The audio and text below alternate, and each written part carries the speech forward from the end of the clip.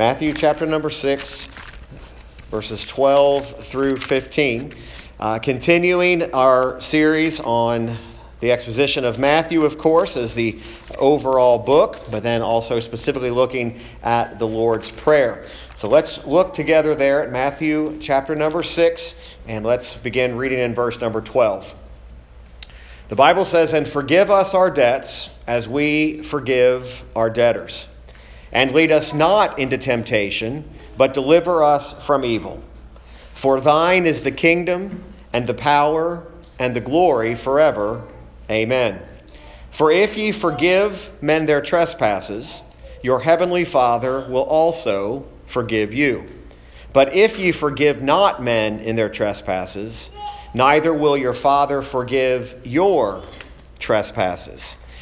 This particular passage and our subject for this evening is that very first phrase found in verse number 12. Says, "Forgive us our debts as we forgive our debtors."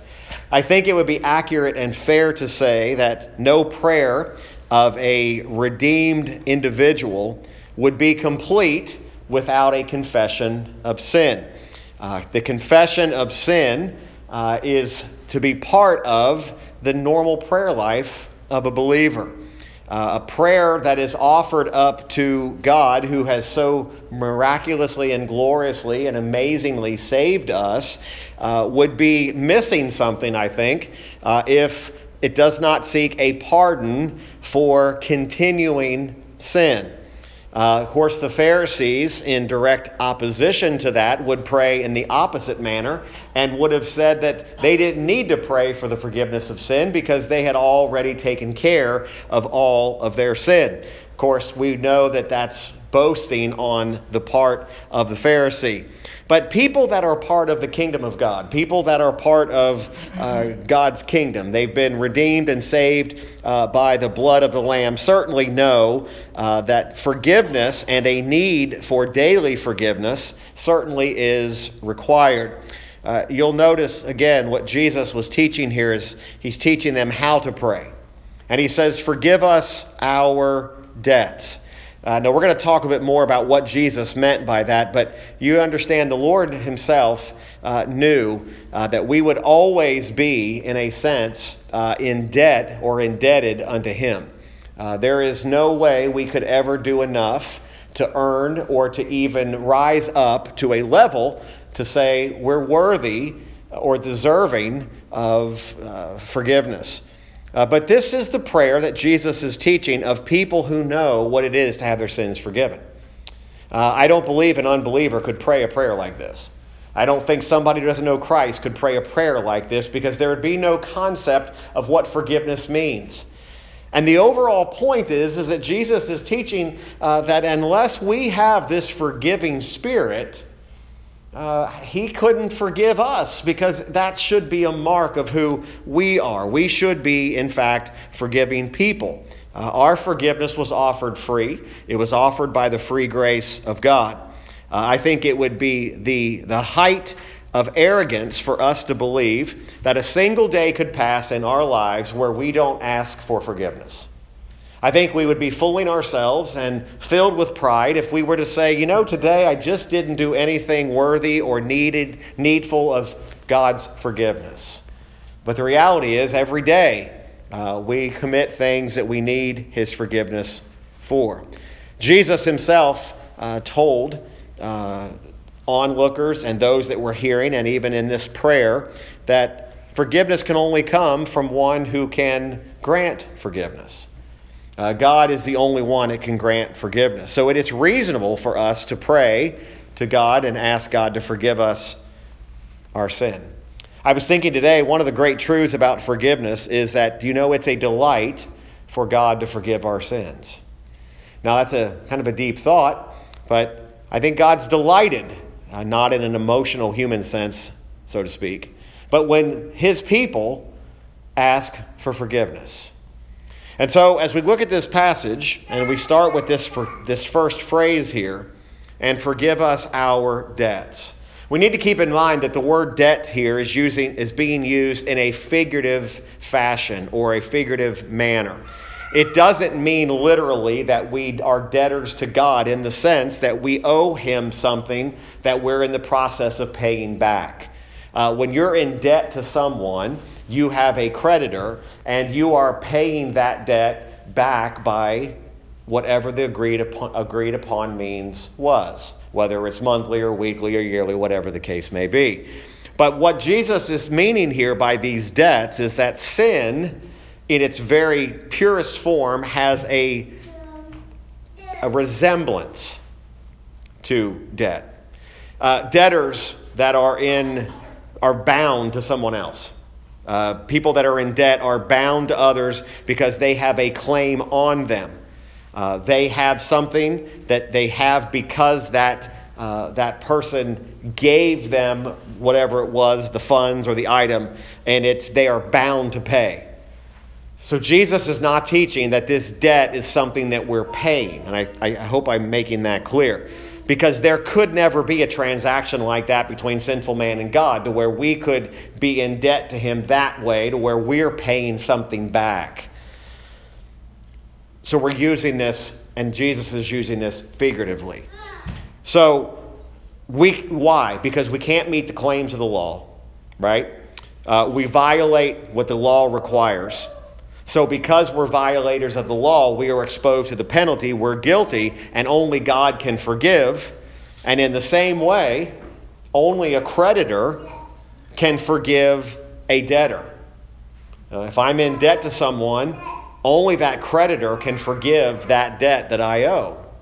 I can ask for it, but he doesn't have to forgive that debt, but he's the one that has the ability to do that. So debts here is a reference to sin, or what we might say, offenses against God. Now, only God can forgive sin. We've learned that, and we know that. So Jesus is going to teach here that the very measure in which we can expect forgiveness from God is the same level of forgiveness that we should be granting to others. Notice again, and forgive us our debts as we forgive our debtors. So what does the Bible teach us about how we ought to forgive others? Let's look at some passages tonight. Psalm 18, verses 25 and 26 are the first ones we'll look at tonight. Psalm 18, verses 25 and 26.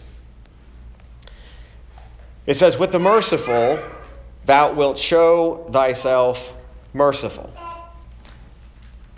Let me see if I'm in the right one here. Psalm 17. Yes. Verse, again, let's do it in 25. "With the merciful thou wilt show thyself merciful. With an upright man thou wilt show thyself upright.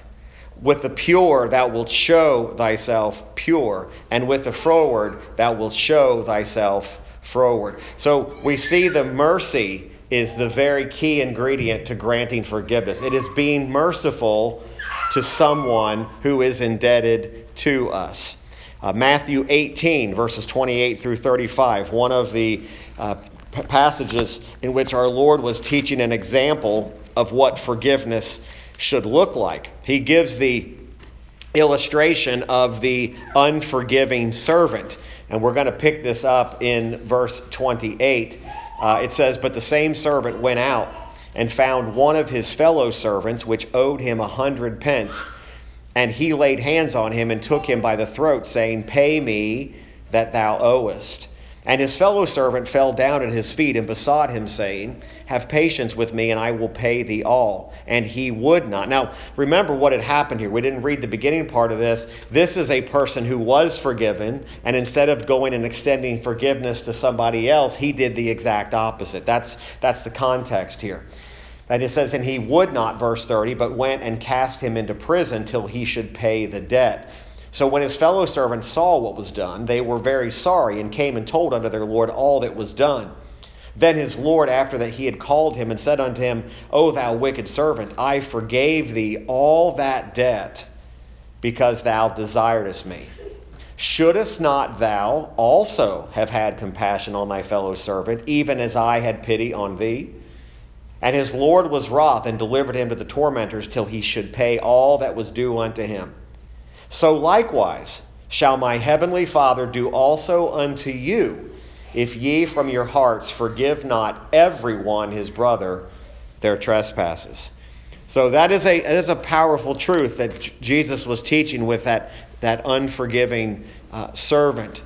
You don't have to turn there, but Mark 11:25 says, and when ye stand praying, forgive. If ye have aught against any, that your Father also which is in heaven may forgive you your trespasses. So we're seeing this principle. Forgive us as we forgive our debtors. That's the invariable rule by which God dispenses pardon unto his own. A person that comes before God who is unwilling himself or herself to forgive, who's harboring malice and revengeful thoughts in their hearts, how does that person dare come before God and ask for forgiveness? I mean, how could we harbor such hatred towards someone else and then expect we can go to God and ask God to forgive us? That's what Jesus is saying. If you're unwilling to show mercy to others, why should I show mercy unto you? Now, realize that there are debts in society and things that happen that have to do with monetary arrangements, things that happen. You know, two people make an agreement, someone borrows money from us. Jesus is not saying that every one of those monetary things has to be forgiven. But I will tell you this, there are circumstances where maybe we have done something good for someone. Maybe we have loaned them money. And for some reason, they're not able to fulfill the requirement. Or maybe some unforeseen thing happens in their life and they weren't planning on it and they're really having trouble. It would be within the realm of God's mercy, how he showed mercy to us, that we would show mercy to them and maybe even forgive that debt. We really don't have a right to oppress someone when someone can't pay a debt. I think there's this, think about the distress that a family could go through. Think about the distress of a wife and children, or a widow, or an orphan. Or maybe someone is doing everything they can. A man is honestly doing all he can to pay a debt, and he can't do it. The Spirit of Christ, folks, sometimes would guide us by mercy to say, I'm going to forgive that debt for you. You know, it's not always we having to hold things to the letter of the law just because we have a contract. There are times when Christian mercy, it should be the ruling factor in this. I think it should be the ruling factor in all things.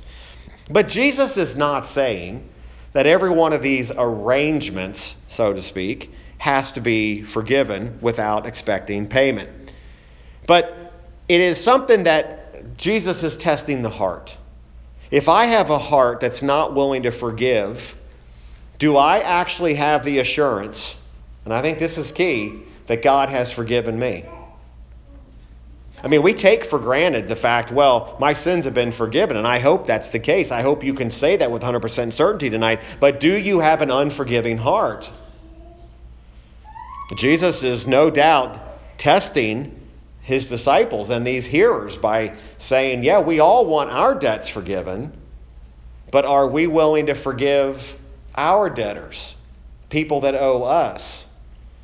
Again, forgiveness is it's hinged upon mercy.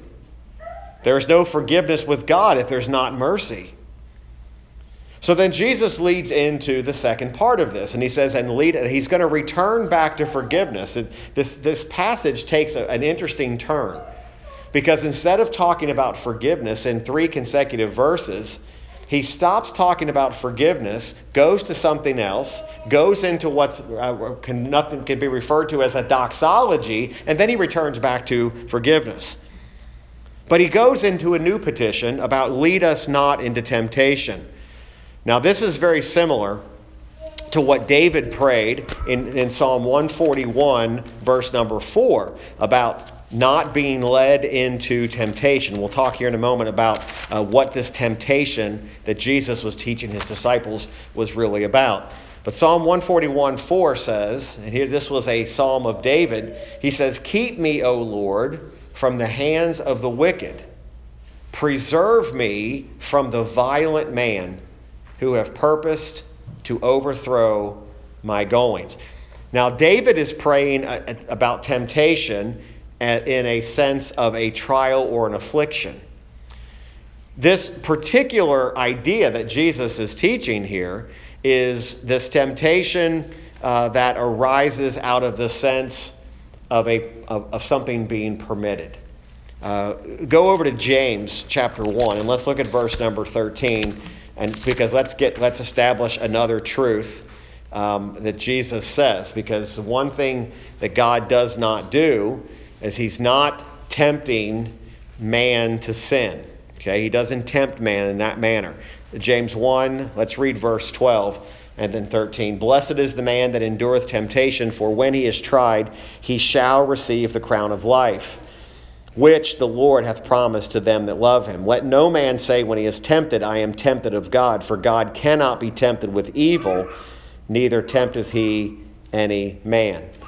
So if Jesus is teaching to pray and lead us not into temptation, what did he mean by temptation? If he didn't mean he's not going to lead us into sin.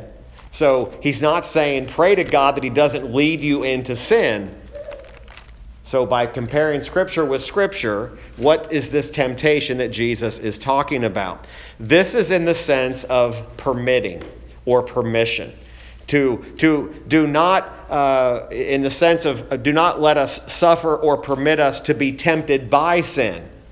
Instead of leading us into sin, he's saying we ought to pray that God would keep us from being tempted to sin. In this, it's implied that God has such control not over just us, but also the tempter. Folks, don't lose sight of the fact that God is in control over Satan.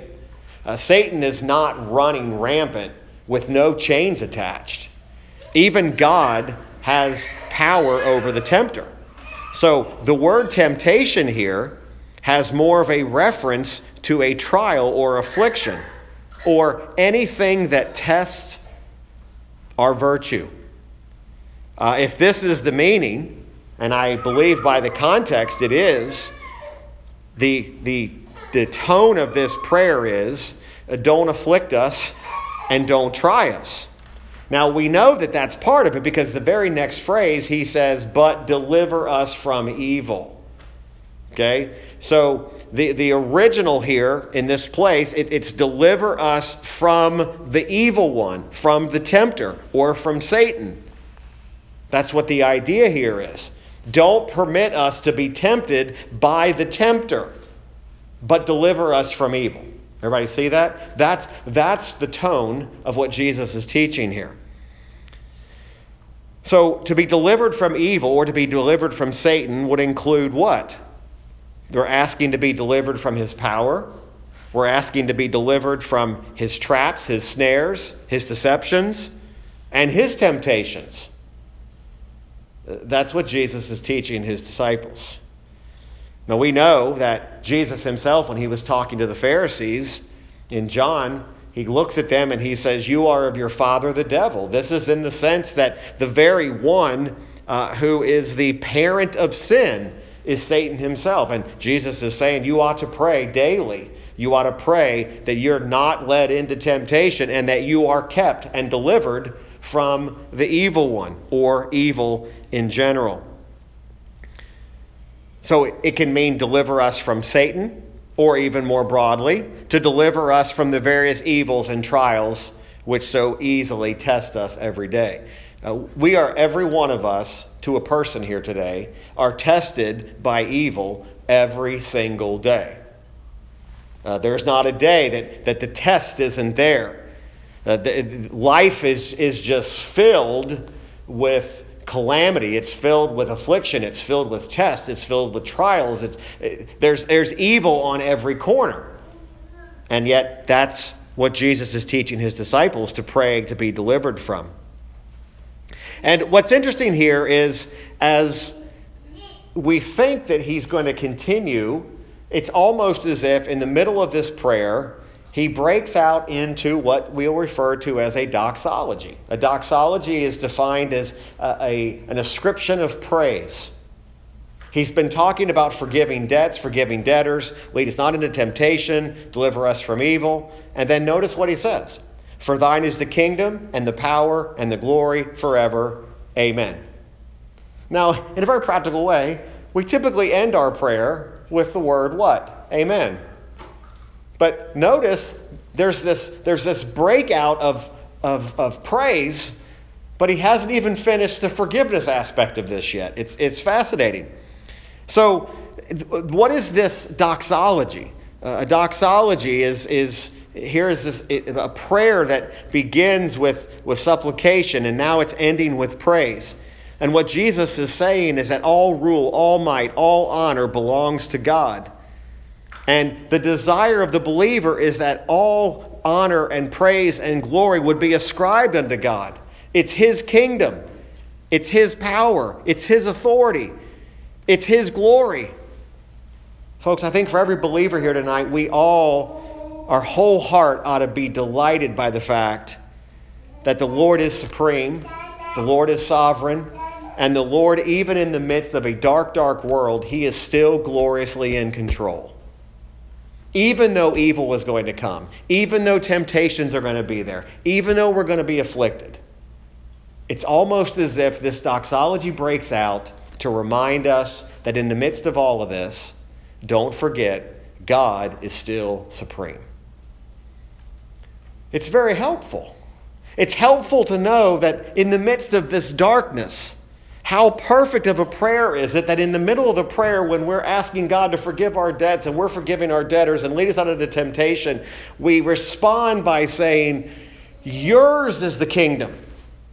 You are the power. You are the glory. It's almost as if Jesus is teaching them, don't fail to see that even in the midst of these things, this is God's kingdom. What a great truth.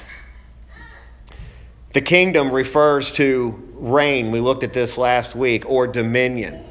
It's an acknowledgement that God has control over all things and will do and can do all things according to His perfect will. Thine is the power. Power to what? He has the power not only to accomplish His purposes, but to accomplish all that we ask for. You realize we ought not pray with doubt in our heart. We ought not pray and say, I wonder if God could really deliver me from evil. I wonder if God could really not lead me into temptation. We ought to pray that with confidence, and that's what Jesus is teaching here, is that it's the power to accomplish what we ask.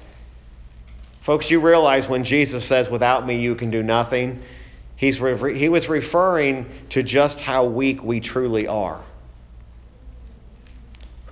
I'm not sure we take seriously enough how weak we really are. Our prayer life also often is an indicator of how strong we think we are. No, I'm not talking about how many hours a day you pray. I'm not talking about the words you use. But remember, prayer is dependence. And if I go through this life and I don't feel like I need to pray to not be led into temptation, or I don't need to pray to be delivered from evil, there might just be something just a little bit amiss in my heart. Because in my own power, I cannot be delivered from evil. I can't even deliver my own self from my own sin. That pet sin that you and I have, whatever it is, you realize you can't deliver yourself from that? No matter what steps you take, you cannot deliver yourself from it. We are just that weak. Jesus is telling them, as part of the Lord's Prayer, acknowledge my power to accomplish all those things. Thine is the glory. Glory refers to honor, refers to praise. This is not about our honor, it's about thy glory. It's not about our goodness, it's about God's goodness. God's glory, God's goodness, God's honor is displayed in how He not only accomplishes His purposes, but how He provides for our wants and our needs. You know, every single time God meets one of your needs and answers one of those prayers, he's displaying his glory. Often people say, well, that's an answer to prayer, and it is. But understand something, that every answered prayer is God's glory being displayed. It's a great truth. He has the power to defend us. He has the power to raise up kingdoms and to bring kingdoms down. So this doxology, or this description of praise, is connected with the prayer by the word for. That word for is the signifying word that says all of these things, the reign, the power, the glory of God, is manifested by granting our petitions. So when we ask God to deliver us from evil and lead us not into temptation, when he answers that, the glory of God is being revealed. And ultimately, folks, remember this, that your deliverance from evil is not first and foremost or primarily for your benefit, but rather it's that God's name and his perfection may be revealed. Oftentimes we say an answer to my prayer is for my benefit. The truth of the matter is the answer to prayer is not for your benefit. The answer to prayer is so that God's name and his perfections might be revealed. We've really got to get the idea out of our mind that it's ever about us. Now, God loves his own. God loves his people. But you realize everything he does, he's doing for his own glory. Every soul he saves, he's saving for his own glory. We reap the harvest of it. We reap the benefits of it. But that wasn't the primary reason, was not so that we could say, hey, I benefited. God saw it my way. No, it was so that his name and his glory might be revealed.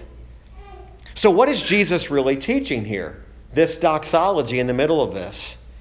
He's teaching us what our primary concern ought to be. What is the first and principal thing which we should seek? We should seek his glory. Even our very concerns that are very real today should be lost in the superior glory and honor of his name and his glory. Remember, this entire prayer, the Lord's Prayer, doesn't say that you can't ask for things personally. But what he is saying is that we should seek first the kingdom of God and his righteousness.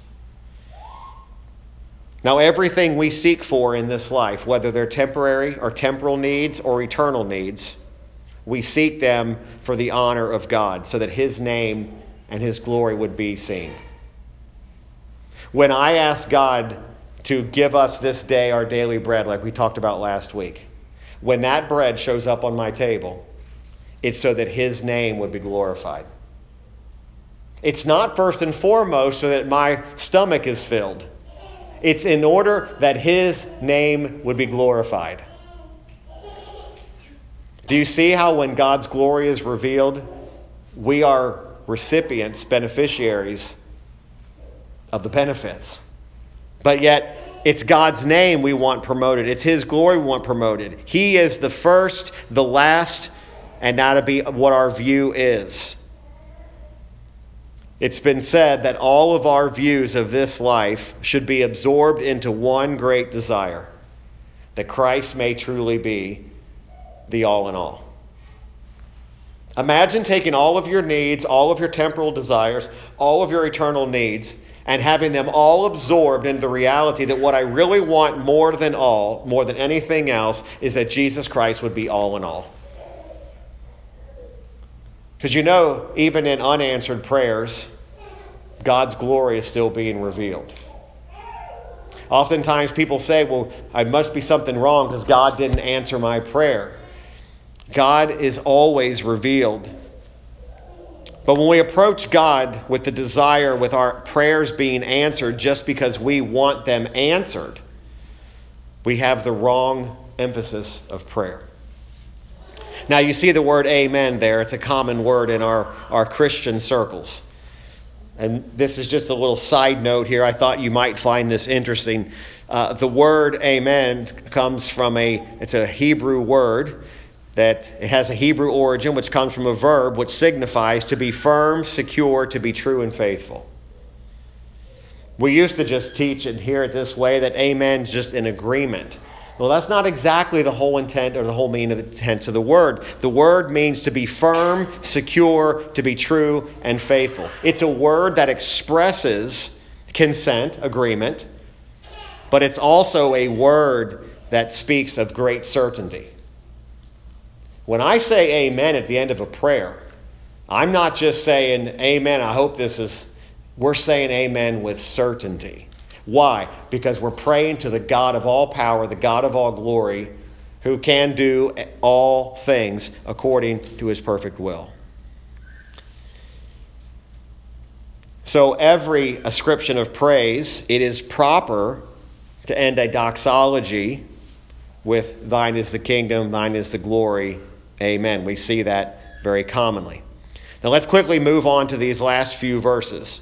Verse 14, notice the word if. For if ye forgive men their trespasses. That word if is very vital to understanding. If ye forgive, or if ye pardon.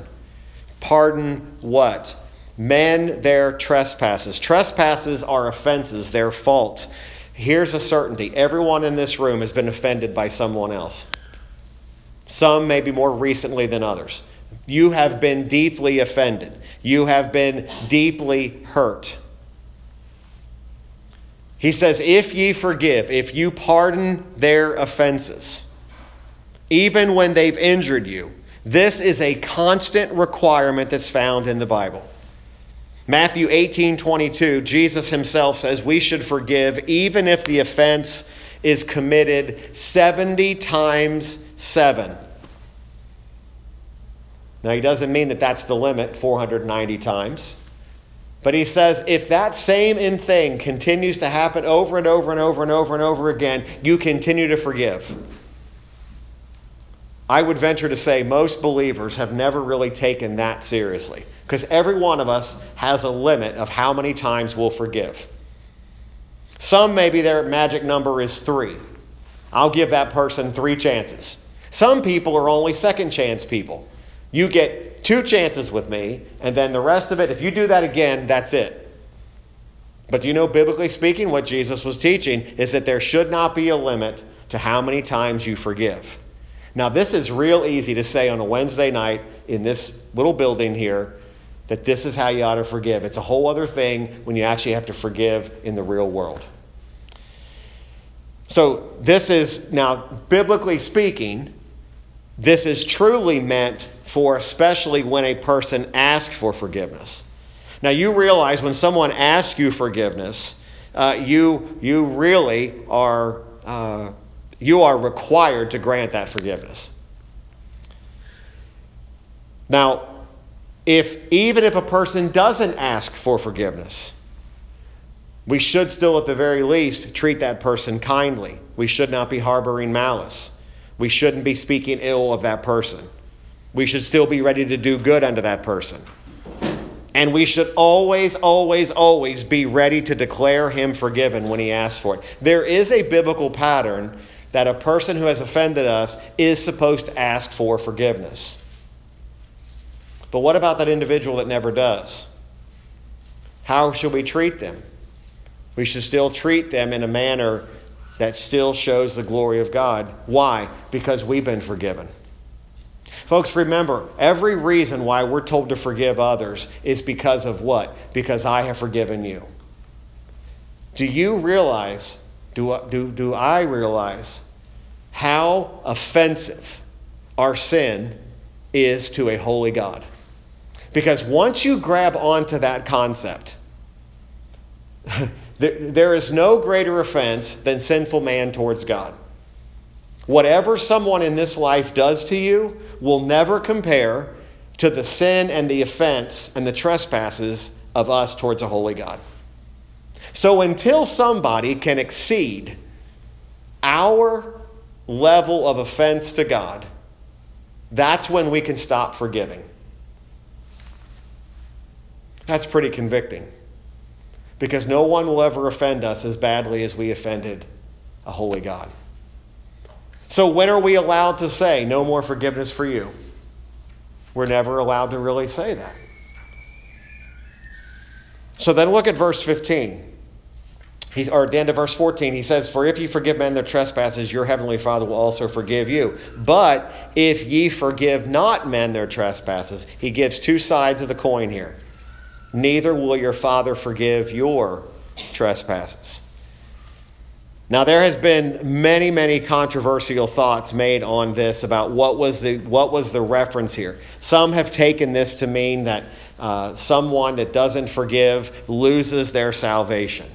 This is not the context of what's happening here. This is an enforcing action. And what Jesus is really teaching here is that if we truly are those who've been forgiven, we must be forgiven people. He really is putting it right there that if you really have a heart that has no desire to be a forgiving person, is it possible that you've even been forgiven? Now, when we're wronged, okay, when someone does something wrong to us, we often think about that's a bad thing that happened. But do you realize that when something bad happens to us, it's actually an opportunity of judging our own heart as to whether or not we have truly been forgiven? When someone offends you, instead of saying, "Why did someone offend me? Why is someone trespassing against me?" it gives us an opportunity to test our own heart of forgiveness. So when that opportunity presents itself and you're faced with somebody who's offended you, you have that opportunity right there to test your own heart and say, do I have a heart of forgiveness? Because when I understand that if I'm a recipient of the pardoning and forgiveness of God, it ought to be something very, very sweet to our souls to forgive someone else. Now, folks, I'm not standing here making light of this and saying that this is easy to do. I think I've said this. I think besides having a proper prayer life, the two hardest things in the Christian life are praying properly and forgiving others. Now, notice what I said, in the Christian life. Okay? I'm not talking about people in general. But if you pin most Christians down and you say, what's your greatest struggle being a believer? Most people will tell you, my prayer life and forgiving other people. Isn't it interesting that part of the Lord's Prayer is based upon having a proper prayer life and also forgiving others? And the basis for our forgiveness is not that we weren't truly wronged. The basis is those offenses are meant to test our own heart. We learn just how sweet our pardon from God is when we extend forgiveness to somebody else. Again, this is not easy to do. So we conclude by simply looking at what Jesus is teaching here. And the summary of this is I think clearly Jesus is teaching that we ought to be readily able and willing to forgive anyone who has done us wrong. Why? Because he's forgiven us.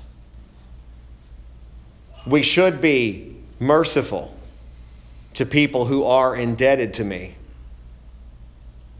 Right? So even if we have something on someone, and I don't mean that in the way that came across, but if somebody owes us something, we shouldn't use that as a means to hold that over their head. We still ought to be looking with mercy and saying, you know what, there may come a point in time when I need to just forgive this debt. I could tell you stories I've heard of families that were torn apart by something this simple, to where a believer loaned money to another person in their family. That person did all they could. They couldn't do it. And instead of just saying, you know what, let's just forgive it, it just split the family in two. Now, did that creditor have a right to demand? Did that family member have a right to demand payment? They had a right. But understand something. We had no rights. We had no right to the forgiveness of sin that God granted us. And what greater way to demonstrate our own forgiveness than forgiving others? One of the great prayers of our heart, I believe, as we conclude this, is that God, as you forgive me, teach me how to forgive all others who are in some sense in debt to me. They've wronged me. I've often been very frightened to pray that type of prayer. Because there's in our mind and in our hearts, we all, I think, maybe I'm making a false assumption here. I think we all have somebody in the back of our mind that we probably need to forgive, and we haven't. We're waiting for a condition. We're waiting for something to happen. I've said this many, many times, and of all Christian trouble that I counseled over the years, and I'm speaking to myself, so don't take this as I'm telling you this. One of the most destructive things is unforgiveness of an offense towards us. It's destructive, but it's hard. That's why you don't have the power to forgive the slightest offense apart from God. So Jesus is teaching very clearly about this forgiveness, forgiving us our debts as we forgive our debtors. So I hope tonight that'll be a help to you. I hope it'll be a challenge to us as we think about it, and that I'm sure the Lord will bless the teaching of his word tonight. Let's go ahead and stand. We'll be dismissed in prayer. I appreciate you being here on a Wednesday, and we'll look forward to seeing you on Sunday morning, our regular schedule Sunday, and look forward to seeing you then. Let's pray. Our gracious Heavenly Father, we thank you for this teaching from your word. And Lord, I know my own heart has been challenged. It's challenged by the own circumstances and situations in my own heart and in my own life. But Lord, I cannot help but think about how every one of the redeemed has had the greatest offense that could ever be done forgiven and pardoned. Our sin was offensive to a holy God. Yet through your Son, the Lord Jesus Christ, our sins have been forgiven. They've been put away. There is no more penalty coming for it for those that are in Christ. They've been removed as far as the east is from the west. And give us that type of a heart that is forgiving. Lord, help us not to make excuses as to why we can't forgive. Lord, I realize there are very difficult situations people are going through. But Lord, change our spirit, change our heart to make us willing to forgive. Lord, that bitterness that so grows within us can be so destructive. And Father, I pray that through the power of the Spirit, we will leave here tonight edified and reminded of not only the power of prayer, but the power of God to deliver us and to grant us the ability to forgive those who've offended us. May we desire to do all things so that Christ's glory and honor and name would be manifested, and that he truly would be our all in all. We thank you, we praise you. It's in Christ's name and for his sake I do pray. Amen.